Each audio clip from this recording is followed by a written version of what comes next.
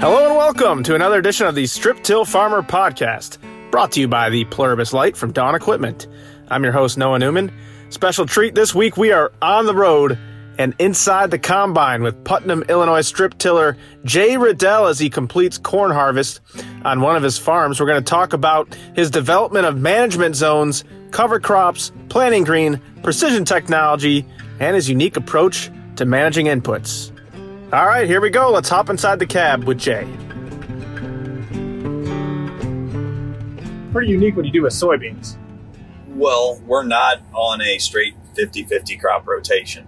So some fields are corn, soybeans, and some fields are just a corn, soybean rotation. But we do strip 100% of the acres. We strip ahead of the soybeans and ahead of the corn, which around here anyway. Some of the guys who strip till just no-till the soybeans. Right, yeah. So what's your timeline like usually? Like when do you plant soybeans and corn? And I like to plant the soybeans ahead of the corn. So as soon as things get fit for around here, April 10th, April 15th is kind of pushing it.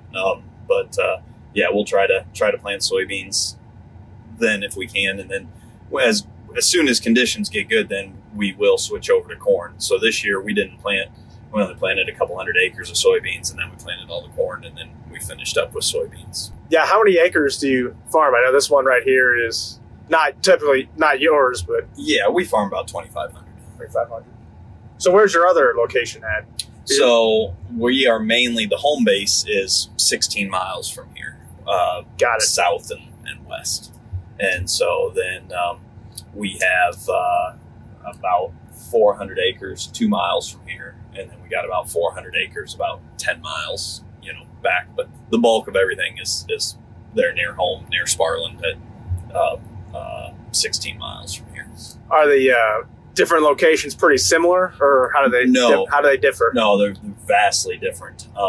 Here we have sand, and we've got irrigation on the 400 acres. That's 2 miles from here. I think is that off of 29 too? I might have passed that, or is that not off 29? Yeah. So, okay, because I saw an irrigation thing. Yeah, if you went right by the grain elevator, yes, we farm right behind there, and there's 2 pivots on that field.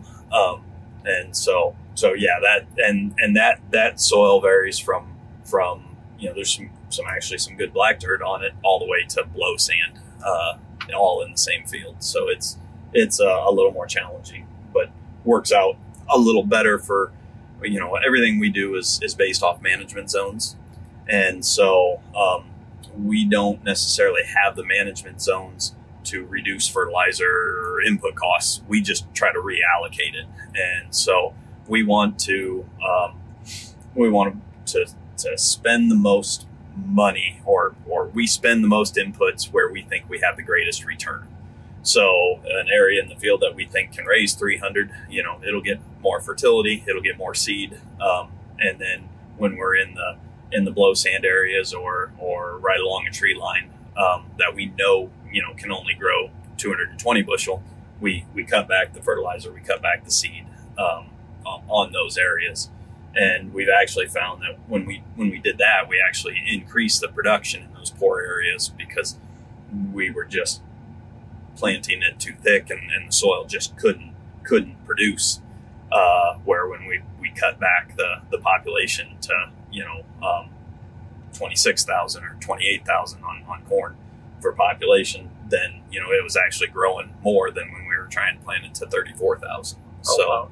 So that actually is kind of the low hanging fruit that that was easy to grab. The management zone. So how does that work? Do you do soil sampling? Do you hire someone to do it, or how do you?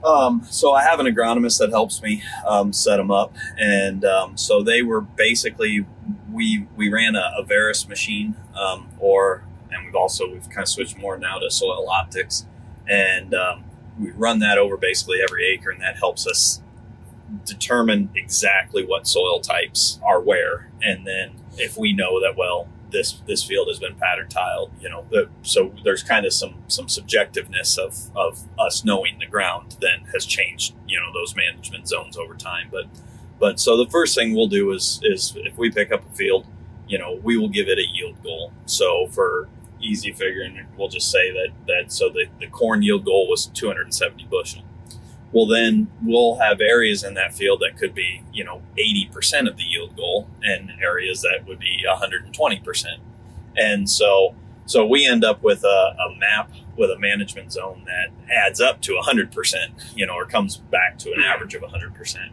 And that's basically then what we tweak on, where we're putting how much fertilizer and how much seed and things too. So got it. So we start with the yield goal, and then we go to, and then we have our map made.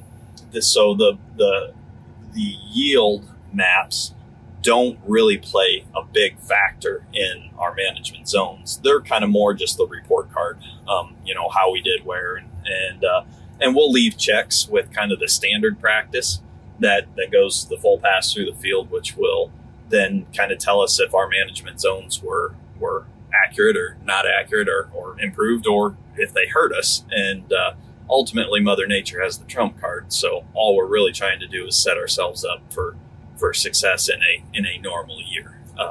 So our practice then is all the dry fertilizer in the strip. And then the bulk of our nitrogen will be put on with anhydrous in side dress time. So, and we won't make that prescription map until 48 hours before we go to put it on. Oh, that's quick. Because we want to know what the weather did. We want to know, hey, how good of a stand do we have? And where the best bang for that dollar, or maybe it's to cut back rates, or maybe, it's, with the corn price being high like it was, and we had a beautiful stand this year. And so, we pushed some of those rates, a little more. And that's the beauty of the in-season application. I feel it's better for the environment, but it also allows us to kind of call an audible and really give the field what we think it needs for the year. When do you usually side dress? Is there an approximate time window, or does it depend on the year? It depends on the year, but it's going to be somewhere in that June time frame. And then how do you apply the fertilizer? Do you apply with the strip till rig, or? My dry fertilizer then is blown in the strip. I got a 16-row strip till bar that's got 2 6-ton compartments on it. And so we take the ingredients separately, and then we make our own blend going across the field. And I say we take the products separately. We take our potash as a lone ingredient, and then we do mix MAP and sulfur together. So it's a blend in the other tank, and then it blends going through the field. Again, it's variable rate with hydraulic drives. There's 4 drives per tank, so there's actually 8 drives on the bar. So the bar can be putting down a different rate of each ingredient at 4 rows at a time. So it can really be changing. We also have the capabilities then to pull anhydrous with that strip till bar too, and we variable rate it. We don't apply very much fall anhydrous. We will on small fields that are really hard to side dress, but we do a fair amount of custom work, and most of our custom guys want their nitrogen down in the fall. So that's really why we have the nitrogen on the strip bar. Got it. So you build your strips in the fall then, strictly? Yes. Yep. For the most part, we do have some cows that will run on some corn stalks, and so we will strip those fields in the spring. We do some custom work in the spring with the strip till bar too. Again, it's where some of it's a lot more sandy. They want those strips made in the spring, so we do that.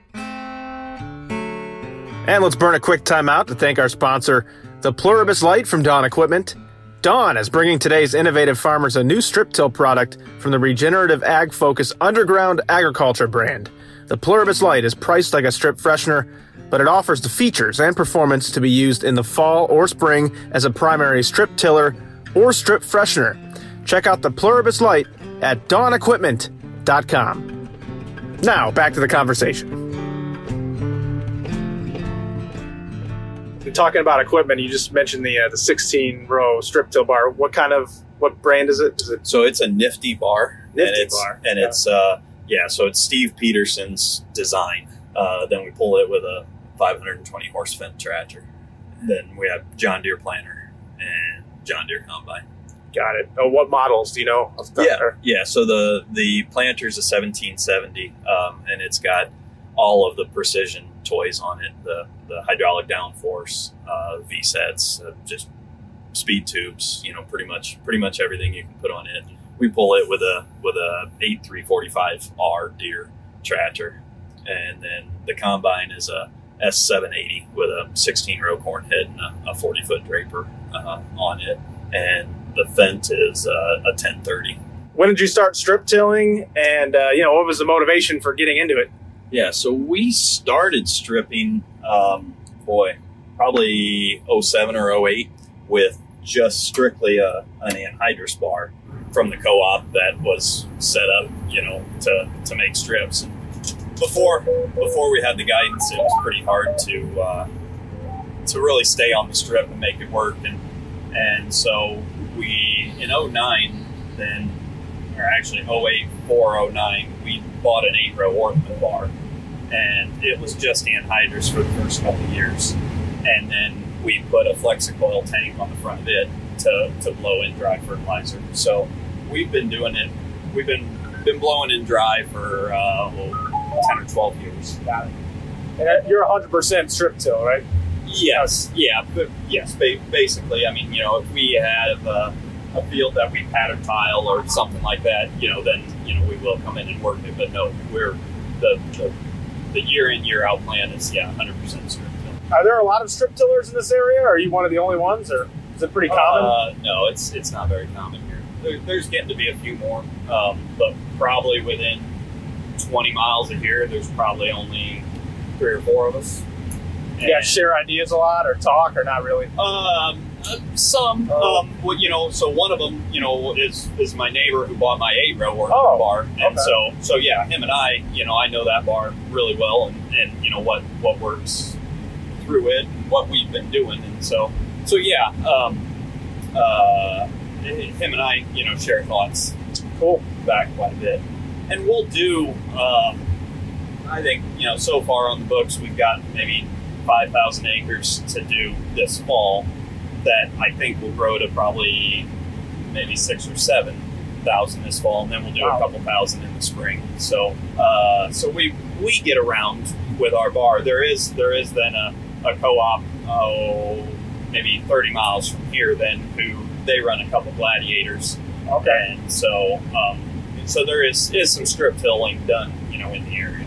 Cover crops? Do you plant those at all? So ahead of our soybeans, we're basically 100% cover crop, just with rye, and so and that's really the only operation that we don't do ourselves. As of right now, we're not applying our fungicide on the corn. We're having that done aerially, but yes. So I've got a guy who comes in right behind us and on the field going to soybeans, and he'll drill that rye in with the goal being that it germinates. And then we come through and run the strip till bar and actually kill it out then in our strips. Okay. And so then in the spring, you won't be able to see my strips from the road. You'll just see all the green rye. But the planter with the guidance easily finds those strips. And so I think it's part of why we've been pretty successful with the cover crops is because of the strip till. We're not trying to no-till into it. We actually have a nice seed bed there. The planters just got to go find it. Got it.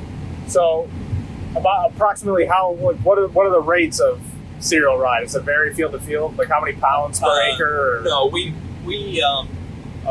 keep it probably a little more on the light side.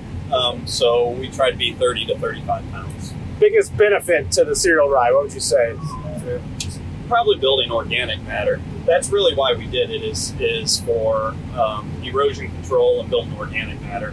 The side benefit to it has become that what was an expensive first chemical pass has now become a cheaper chemical pass because it's nothing but a burn down, and that rye does a really good job of suppressing all of our early weeds, and so we can actually basically save enough on that first chemical pass to pay for seeding the rye, and so then everything else is just kind of a bonus from there. How do you terminate it? No, we terminate it with the sprayer. Okay. We will plant it green. I'm real big on wanting to plant it green.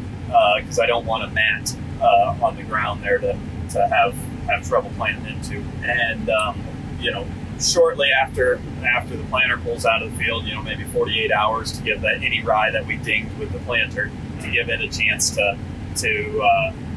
be in a position where the chemical will kill it. And then we just roll in with Roundup and smoke it. Do you have your own sprayer? Or yeah, we've got a self-propelled Deere 4930 with 120-foot booms. So part of the reason for the 16-row corn head and the 40-foot draper and the 120-foot sprayer, 16-row side dress bar, 16-row strip till is to control traffic. Everything runs in kind of the same wheel tracks, where we're side dressing with the anhydrous and pulling a tank. So with the Deere, the sprayer's a Deere sprayer. It's got the Raven Hawkeye system on it, which is the pulsating nozzles, and so it's zero overlap. Just a real nice, efficient machine for spraying around waterways and all the points and stuff that we tend to have.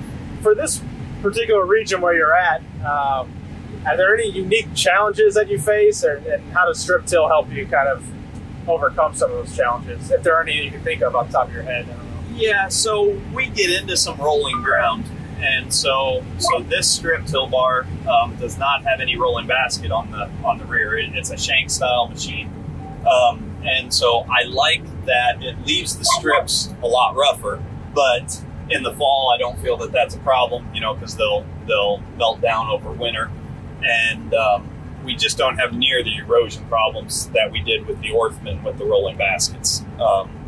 Just the rolling baskets or the Gladiators that are in the area, the custom, they make such a beautiful seedbed that you don't really need in the fall. And around here, erosion can be a big problem, and a lot of times it'll just erode right down the strip, right to the bottom of the strip. We usually try to go about 9 inches deep and drop our fertilizer about 7.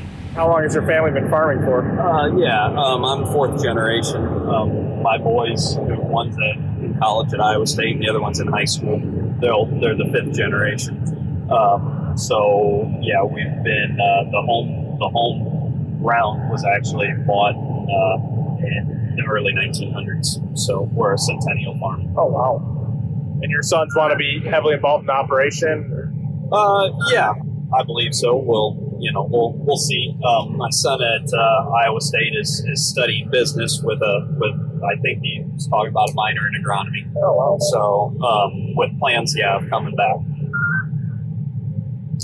So with cover crops and strip till and all the practices you implement, what would you say is like the main goal or motivation behind it all? We want to be good stewards of the land, and leave it better than we got it. By the same token, we've got to be profitable. And so everything, we've done is also watching the bottom line. And that'll wrap things up for this week's edition of the Strip Till Farmer Podcast. Thanks once again to Jay Riddell for welcoming us along for the ride. He's a busy guy, so thanks to Jay for taking time out of his day to give us some insight into his operation. As always, we really appreciate you guys listening out there. And thanks to our sponsor, the Pluribus Light from Dawn Equipment. To learn more, head to dawnequipment.com. And for all things strip till, head to striptillfarmer.com. Until next time, I'm Noah Newman. Have a great day.